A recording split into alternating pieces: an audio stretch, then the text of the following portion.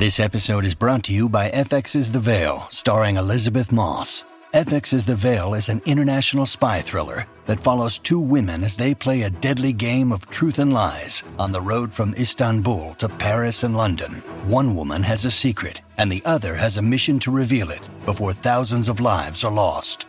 FX's The Veil, now streaming, only on Hulu.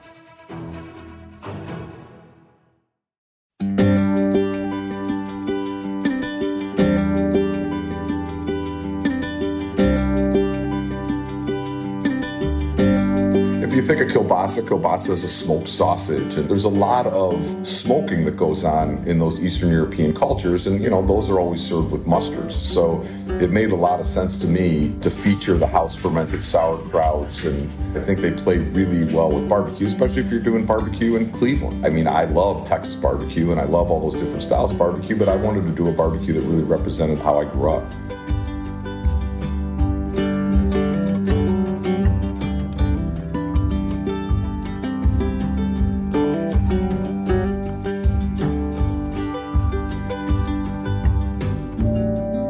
Welcome to Homemade, where we love to get the stories behind our favorite recipes. I'm Marty Duncan. Today, my guest is a nice Greek boy from the CLE with a lot of love for his hometown, his family, and his Cleveland Browns. You probably know him best and his famous laugh from The Chew, his Emmy Award-winning daytime talk show, which we all miss so much. Soft shell crabs in the flour, fat is hot. Now, when you put soft shell crabs in, be careful. There's some moisture in there, they pop a little bit. Drop them in, see them popping? Don't be scared. Bob and weave. He's an Iron Chef champion as well as an author, and during the lockdown, he has kept us not just entertained, but he has kept us sane through his online cooking videos. He really has found a place in our hearts. Y'all help me welcome Chef Michael Symon to Homemade. Thank you so much, Chef. Hi, Marty. How are you? Nice to see you. Nice to see you, too. Really see you. I wish I was in that warm weather with you. Look, I got a big old sweater on. It's not warm. It's cold here. Oh, what is it? Tell what when you say cold, what is it? Well, that's true. It's 42, maybe, and raining. 42? I'd be laying on the beach, 42. I lived in Chicago for a long time, Chef, so trust me, I know. Oh, I know. But cold. I will say the very first time I came to Cleveland, and the day I got there, it was like 40. And then woke up the next morning, there was snow on the ground, and it was like 12. Yeah. So that gave me a real dose of reality, what Chicago used to be like. That's one thing I wanted to talk to you about. You love your town. You love your Browns. You love Cleveland. You're just a real hometown boy, just a regular old person who's proud of where you come from and loves everything about your city. Yeah, I'm born and raised there. My parents still live there. Liz's parents still live there. Kyle was born there. And all my closest, dearest, longest friends I've had them since I've been 5 years old. So it'll always be home to me. I'm in New York more than Cleveland these days because of work and other things, but Cleveland's always my home. So one big question I have to ask you, what's it like being a granddaddy? Being a granddaddy is awesome. Abby's actually here today. She just is getting ready to take her little nap. Our son Kyle, it's his birthday today, so his wife Krista's bringing him out to have a little bit of fun. And we took Abby for the day. She'll sleep over tonight. So it's a treat. She's 2 now, and she's a spitfire. I'll tell you that much. She's a lot of energy and moves at the speed of light. Like, she is so fast, but she makes me melt. We were laughing about it the other day. Like, she's always with Lizzie, like cruising around, and I'll be in the kitchen cooking. And all of a sudden I'll just look over and she'll tilt her head. She'll go, "Hey, Pop-Pop." I wondered what your granddaddy name was. So you're Pop-Pop. Yeah, Pop-Pop. Oh, yeah. That's awesome. And it's just what she, I didn't really know what I wanted to be called, but she just, Pop-Pop it was. So Pop-Pop it is. Pop-Pop. Oh, I love it.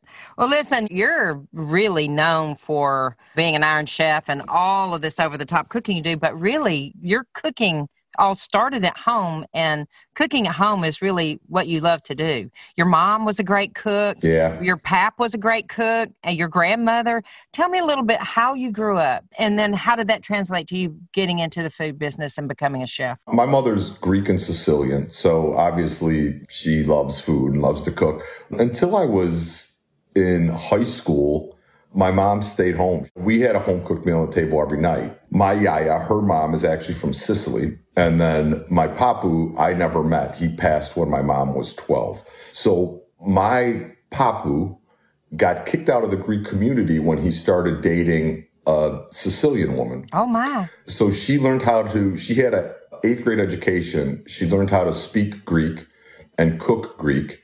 And then my papu, I guess the story is my papu invited all his friends over and my yaya cooked him this big Greek dinner for all his friends, and they accepted him back into the Greek community because she could speak Greek and cook Greek. So my mom, until her father passed away, was only allowed to speak Greek in the house until my grandfather passed away. So until she was 12, until my papu passed away. So she didn't even know she was Italian or Sicilian until after he had passed. I'd say growing up, for me, it was about 60-40 Greek to Sicilian food when my mom cooked. And then my dad is Eastern European. So my pap was Eastern European. So that's very Cleveland too, that culture. Like I spent my weekends with my grandparents because my father worked midnights at Ford Motor. So when I was at my pap's house, it was more the pierogi and the kielbasa and the pork cabbage stews and things like that. But during the week, it was all Greek and Sicilian food. So I grew up in a little bit of a melting pot family. Those 3 foods are really the foods that really stuck with me and really influenced the way I cook as a chef. Chef, I remember us talking one time about your pap's special recipe that he made that you still make. It's got a funny name. What's it called? Halushki or something like that? Oh, yeah, halushki. So it's cabbage and noodles, and yeah, exactly. Okay, so I was afraid I was going to say it wrong. Halushki. No, like onions, paprika, noodles, sometimes like he'd put bacon or ham in it. A lot of other families I saw that would have it, they would use like a store-bought wide noodle. Almost it'd be like a pappardelle kind of noodle. Okay. But Pap used to make these, he called them spätzle, but they were bigger than spätzle. It was like a dumpling like this big. Okay. That he'd cut into the water. And then he'd fry those up with the onions and the butter and the paprika. And oh my gosh, so good. He'd put cabbage or sauerkraut in it sometimes. Right. Really, really delicious. Where can we find that recipe? I'm going to make that. We actually serve them. I got a lot of grief from it out of the gate, but then people understood it. When we opened Mabel's, our barbecue place, instead of doing mac and cheese, that was like my starchy side because I wanted to do this very Cleveland-centric barbecue.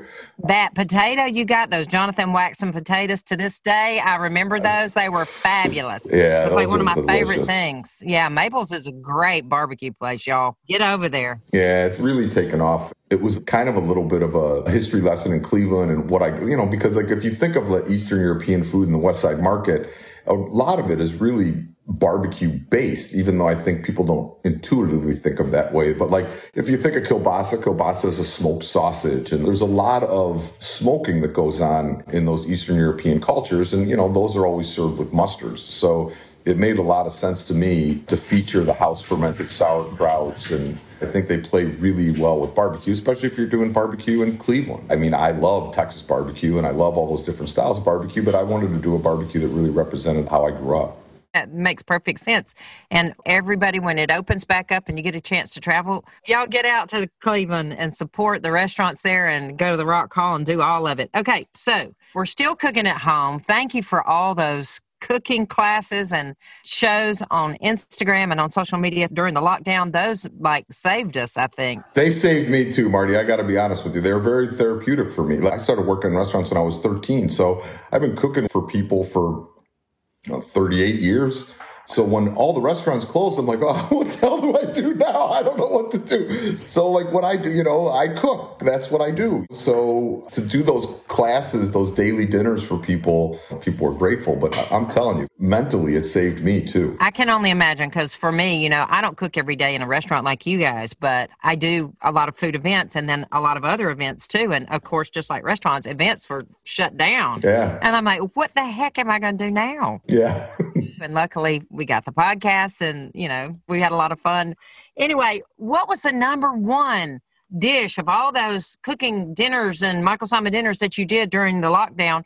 What was number one, the most favorite? Yeah, it was one of Pap's things, I think. I think I did his dumplings. Oh, really? His spätzle. I think that was the most downloaded one, or one of them. We did 47 straight days, and then we started doing a little bit more like weekly kind of thing. But when we did the 47 straight days, I think we got close to 40 million views over those days, which was like total. I mean, that's crazy numbers, though. It was incredible. And I think a lot of it, Food Network obviously got behind it and was very supportive, which was huge. I think we were one of the first people to do it. So it got a lot of attention and got a lot of traction early. Well, and you're Michael Simon, let's face it. You're an Iron Chef. It's not like you were like Joe Blow cooking in his kitchen. Well, we got to cook along with an Iron Chef. When do you get to do that? I'm just an old bald guy who likes to cook. You're Pop. Yeah.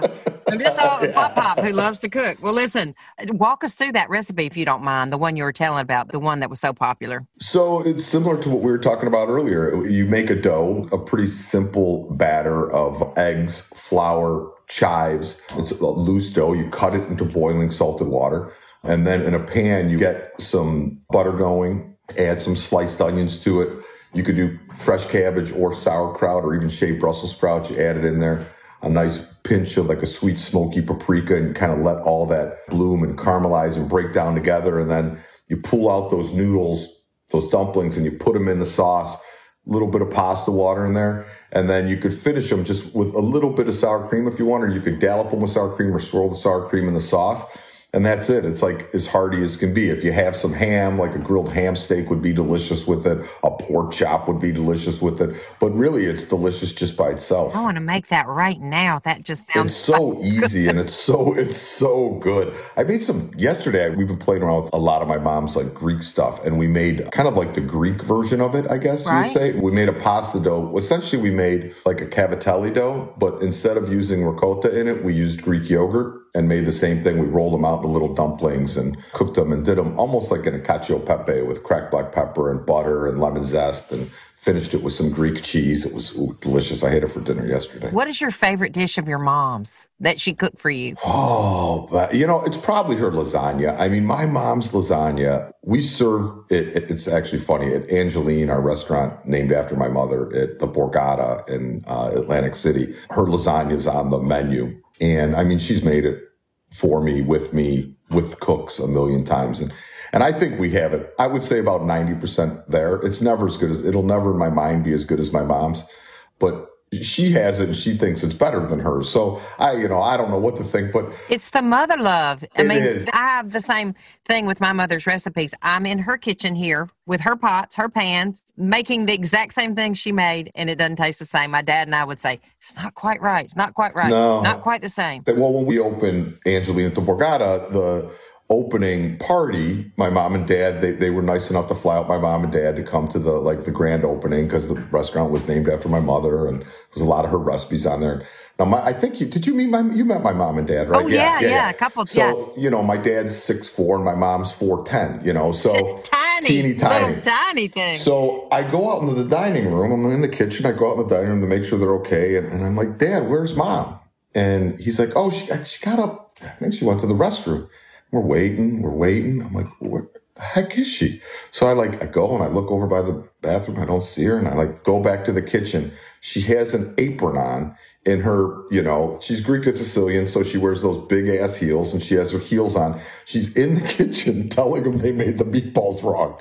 Now this is a 250 seat restaurant. I'm like, Ma, what? And all these cooks are like, who is this? What's going on? And yeah, but they weren't going to say no. They weren't saying no. She's like, who made the meatballs? I'm like, Ma, you got to get out of the kitchen. And so I go back out. I'm like, Dad, you got to get Mom. We're in the middle of feeding 300 people. And my mother's in the middle of the kitchen. She has completely shut down production. My dad's like, you're going to have to deal with that. I'm not dealing with that.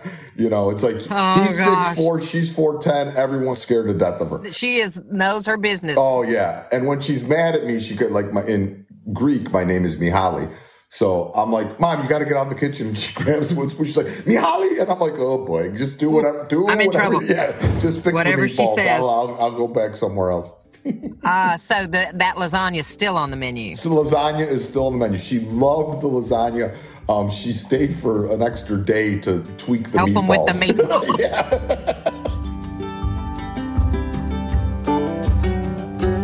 You're listening to Homemade. Stay tuned and I'll ask Michael his sage advice for the average home cook and whether or not he'll ever officially battle his best buddy, Bobby Flay. We'll be right back after the break.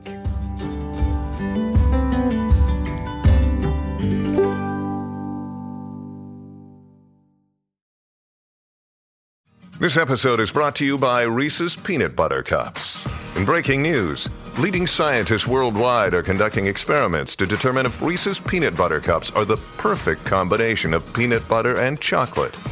However, it appears the study was inconclusive, as the scientists couldn't help but eat all the Reese's. Because when you want something sweet, you can't do better than Reese's. Find Reese's now at a store near you.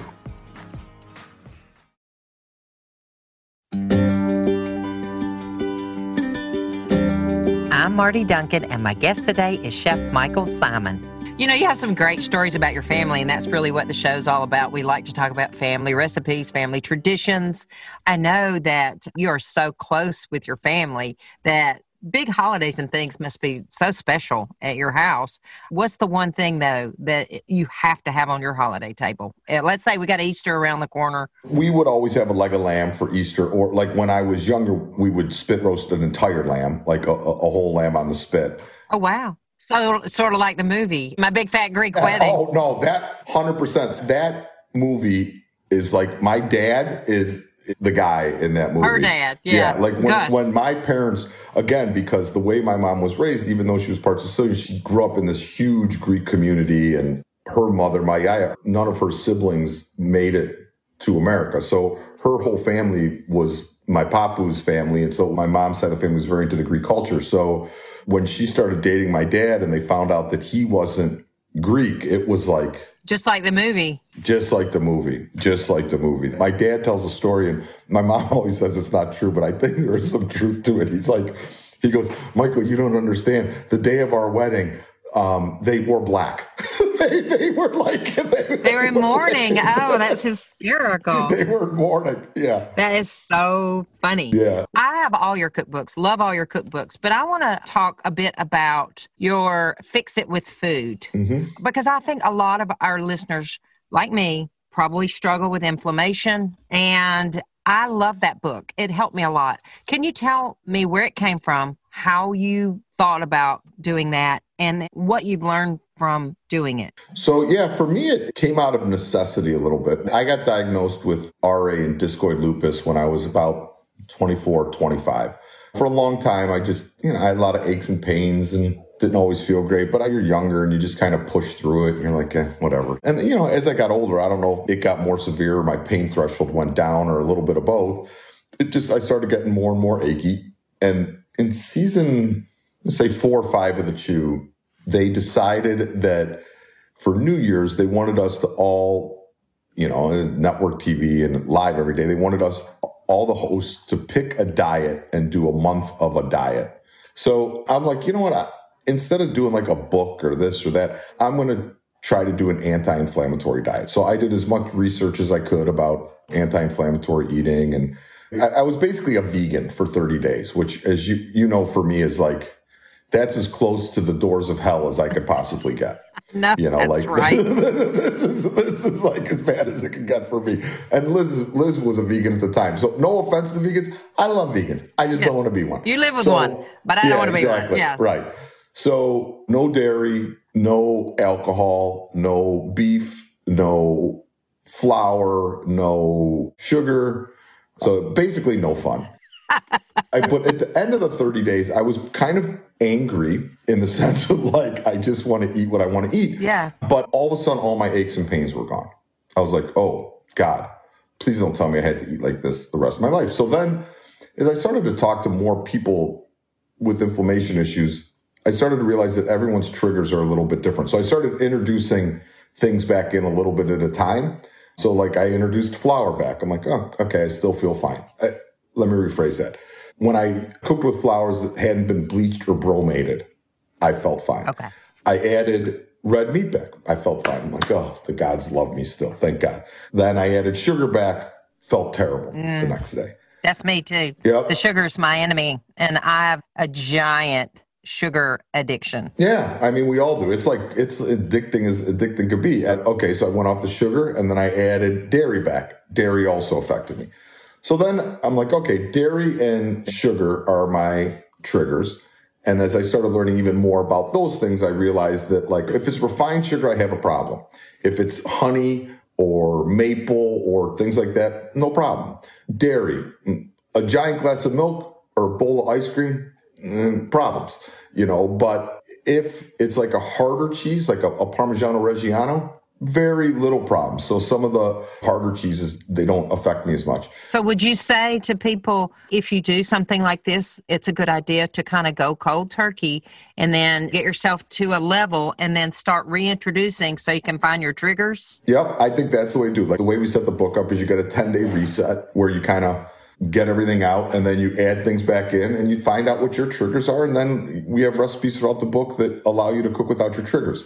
And you know what the thing is too, Marty, is for me, a lot of it was identifying it. Look, I'm a chef. I got to eat different things. And also, I'm never going to be one of those people, it's like my favorite Julia Child's quote, everything in moderation, including moderation. Right. If I'm out with my granddaughter and she wants ice cream, I'm going to get a bowl of ice cream. Sure. But at least now I know when I feel like garbage the next day, it's the ice cream. That's what caused it. Well, we loved Iron Chef. What was your most intimidating battle on Iron Chef? My most intimidating battle. There's a couple answers, I guess. With Iron Chef, when the item was like a protein, I always felt it was as easy as can be because it's like to make that the star of the dish, not a problem. The ones that were harder were like basil. Because okay, how do I make basil the star of 5 dishes? And one being a dessert, too. Right, yeah, without it overpowering everything. But I would say that there were a couple that were my most fun. One was John Fraser let his sous chefs go home. And so then I kicked my sous chefs off and we went one-on-one for that hour without any help. That was a lot of fun. That was Battle Cauliflower. I thumped him, which was very exciting. My other one that I really loved, and I was fortunate. I didn't lose often, but one of my dearest friends in the food business, Mark Vetri, I lost to Mark, but I could honestly say, even though I lost, it was as much fun as I've ever had doing an Iron Chef because you're cooking against one of your best friends. And when I lost, I wasn't even, I'm very competitive. You're very competitive. It was like one of the few times in my life when I lost and I was just like, you know what? I was so happy for Mark. I didn't care.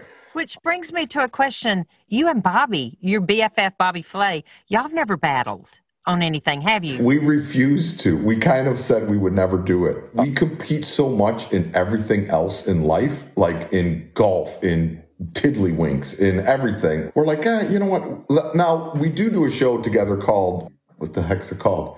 Barbecue Brawl. I had a brain fart. So we kind of compete on that, but we're competing more as mentors. We pick a team and then my team goes against his team. So it's not like a head-to-head cooking. One-on-one.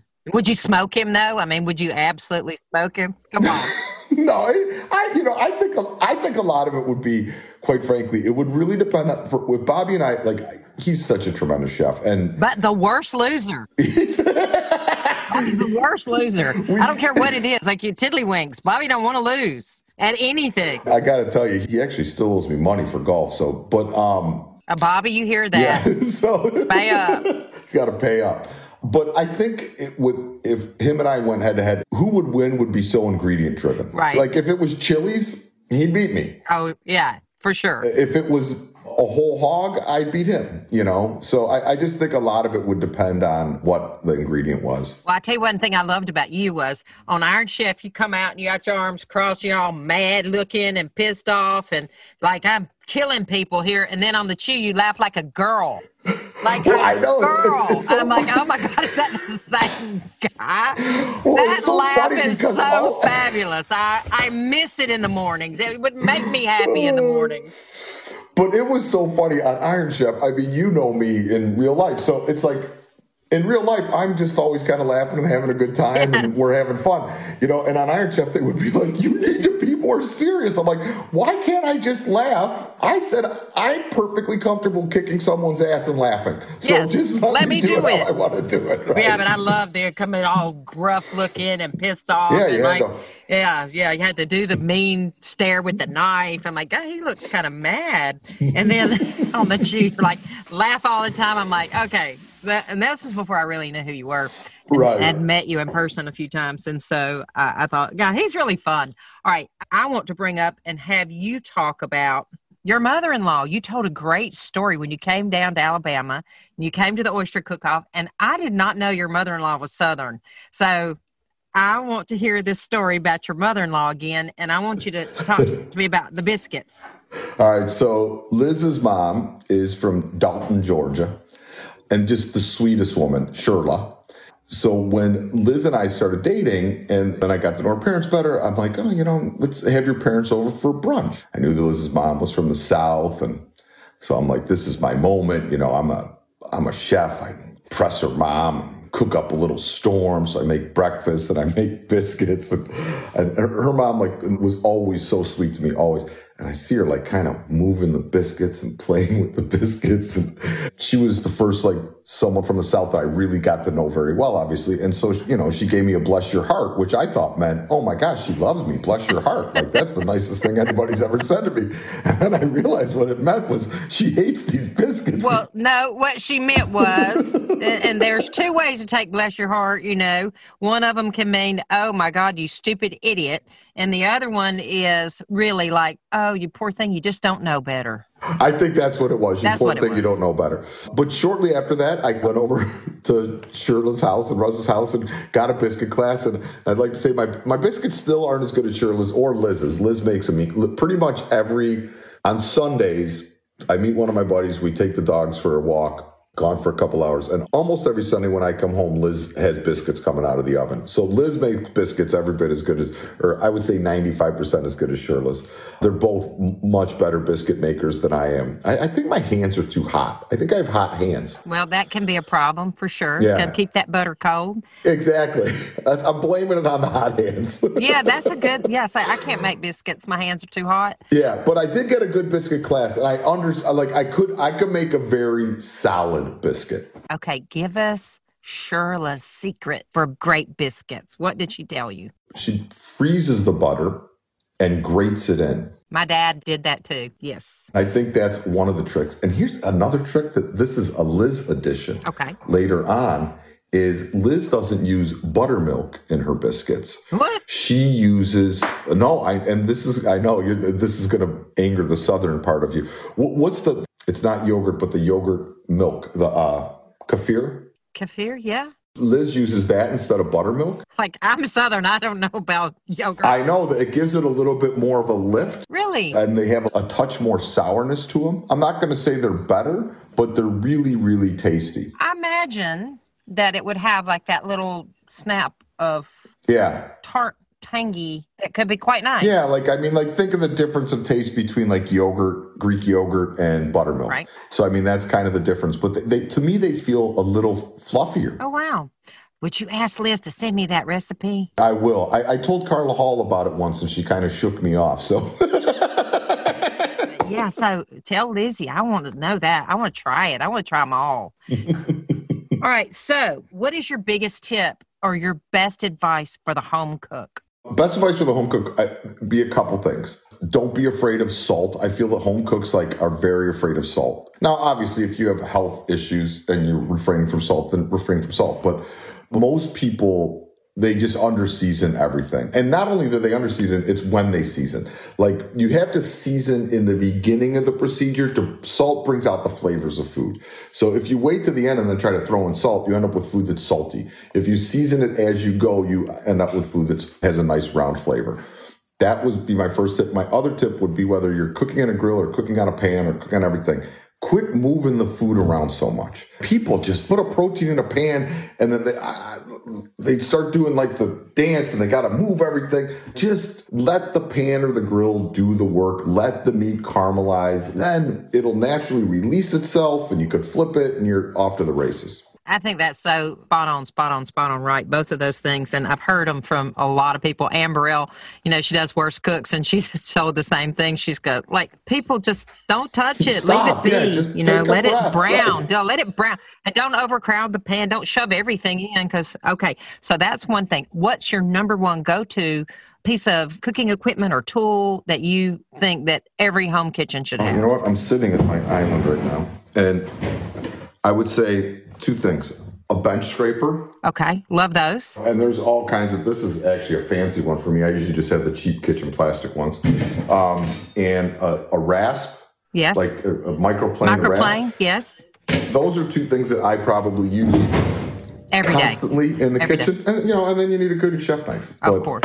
But I would say, like, for things that people don't have that won't cost you an arm and a leg, you could go online and order a plastic bench scraper probably for $2. Like, I usually order like a dozen of them. And you could get a rasp for, $15. So those are two things that you don't have to spend an arm and a leg on that are really going to be beneficial for you in the kitchen. Well, I use that microplane every single day for something. Oh, yeah. Cheese, great spices. I mean, it's endless. You could just do lemon zest, orange zest, lime zest. It's like you use it for everything. Listen, Chef, I just want to say you've been a joy, a pleasure. You're such a good friend to do this for me. I know our listeners are going to love it. Is there anything you want to talk about that we didn't touch on? One thing that I think this whole year so far has taught everybody is, it gave everybody a second to kind of step back and reassess and refocus, and everyone's so busy all the time. It made us realize how good everything was. And time with family that we were missing. Right. I mean, we were just, run. Right. This thing, that thing, another thing. And then, this year we're like, hey, this is kind of cool. Yeah, 100%. Out of the house with the family. Yep. And have, this time. That's the thing you can't get back. And I think that was something that I had really just sort of taken for granted, is that we would always have time. Yeah, we always do. Yeah. Yeah. And this has taught me, if anything, don't take anything for granted. Don't take anything for granted. Yeah. Well, Chef Michael Symon, thank you. Pop. Thank you so much for coming on this episode of Homemade. We've loved talking to you. We feel like we know you. We feel like we're in your house with you and with Lizzie and Norman. But really, I think we got to know you a little bit better today. So thank you so much for being on Homemade. Thanks, Marty. Hope to see you soon. Bye, guys.